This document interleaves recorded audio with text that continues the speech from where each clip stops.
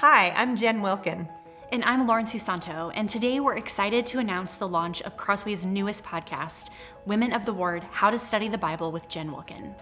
2 Timothy 2:15 says that we're to present ourselves as workers unashamed, rightly handling the word of truth. We're all approaching this book somehow, but not all of us are certain we're doing it with good tools and good principles.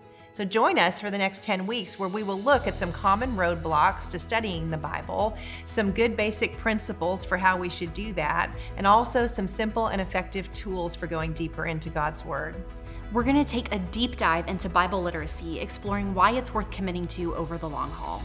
So if you're like us and you sometimes have a hard time knowing where to begin in your studying of God's Word, I hope you'll join us for these conversations starting April 5th. To subscribe to the Women of the Word podcast, visit crossway.org/women of the word. That's crossway.org/women of the word.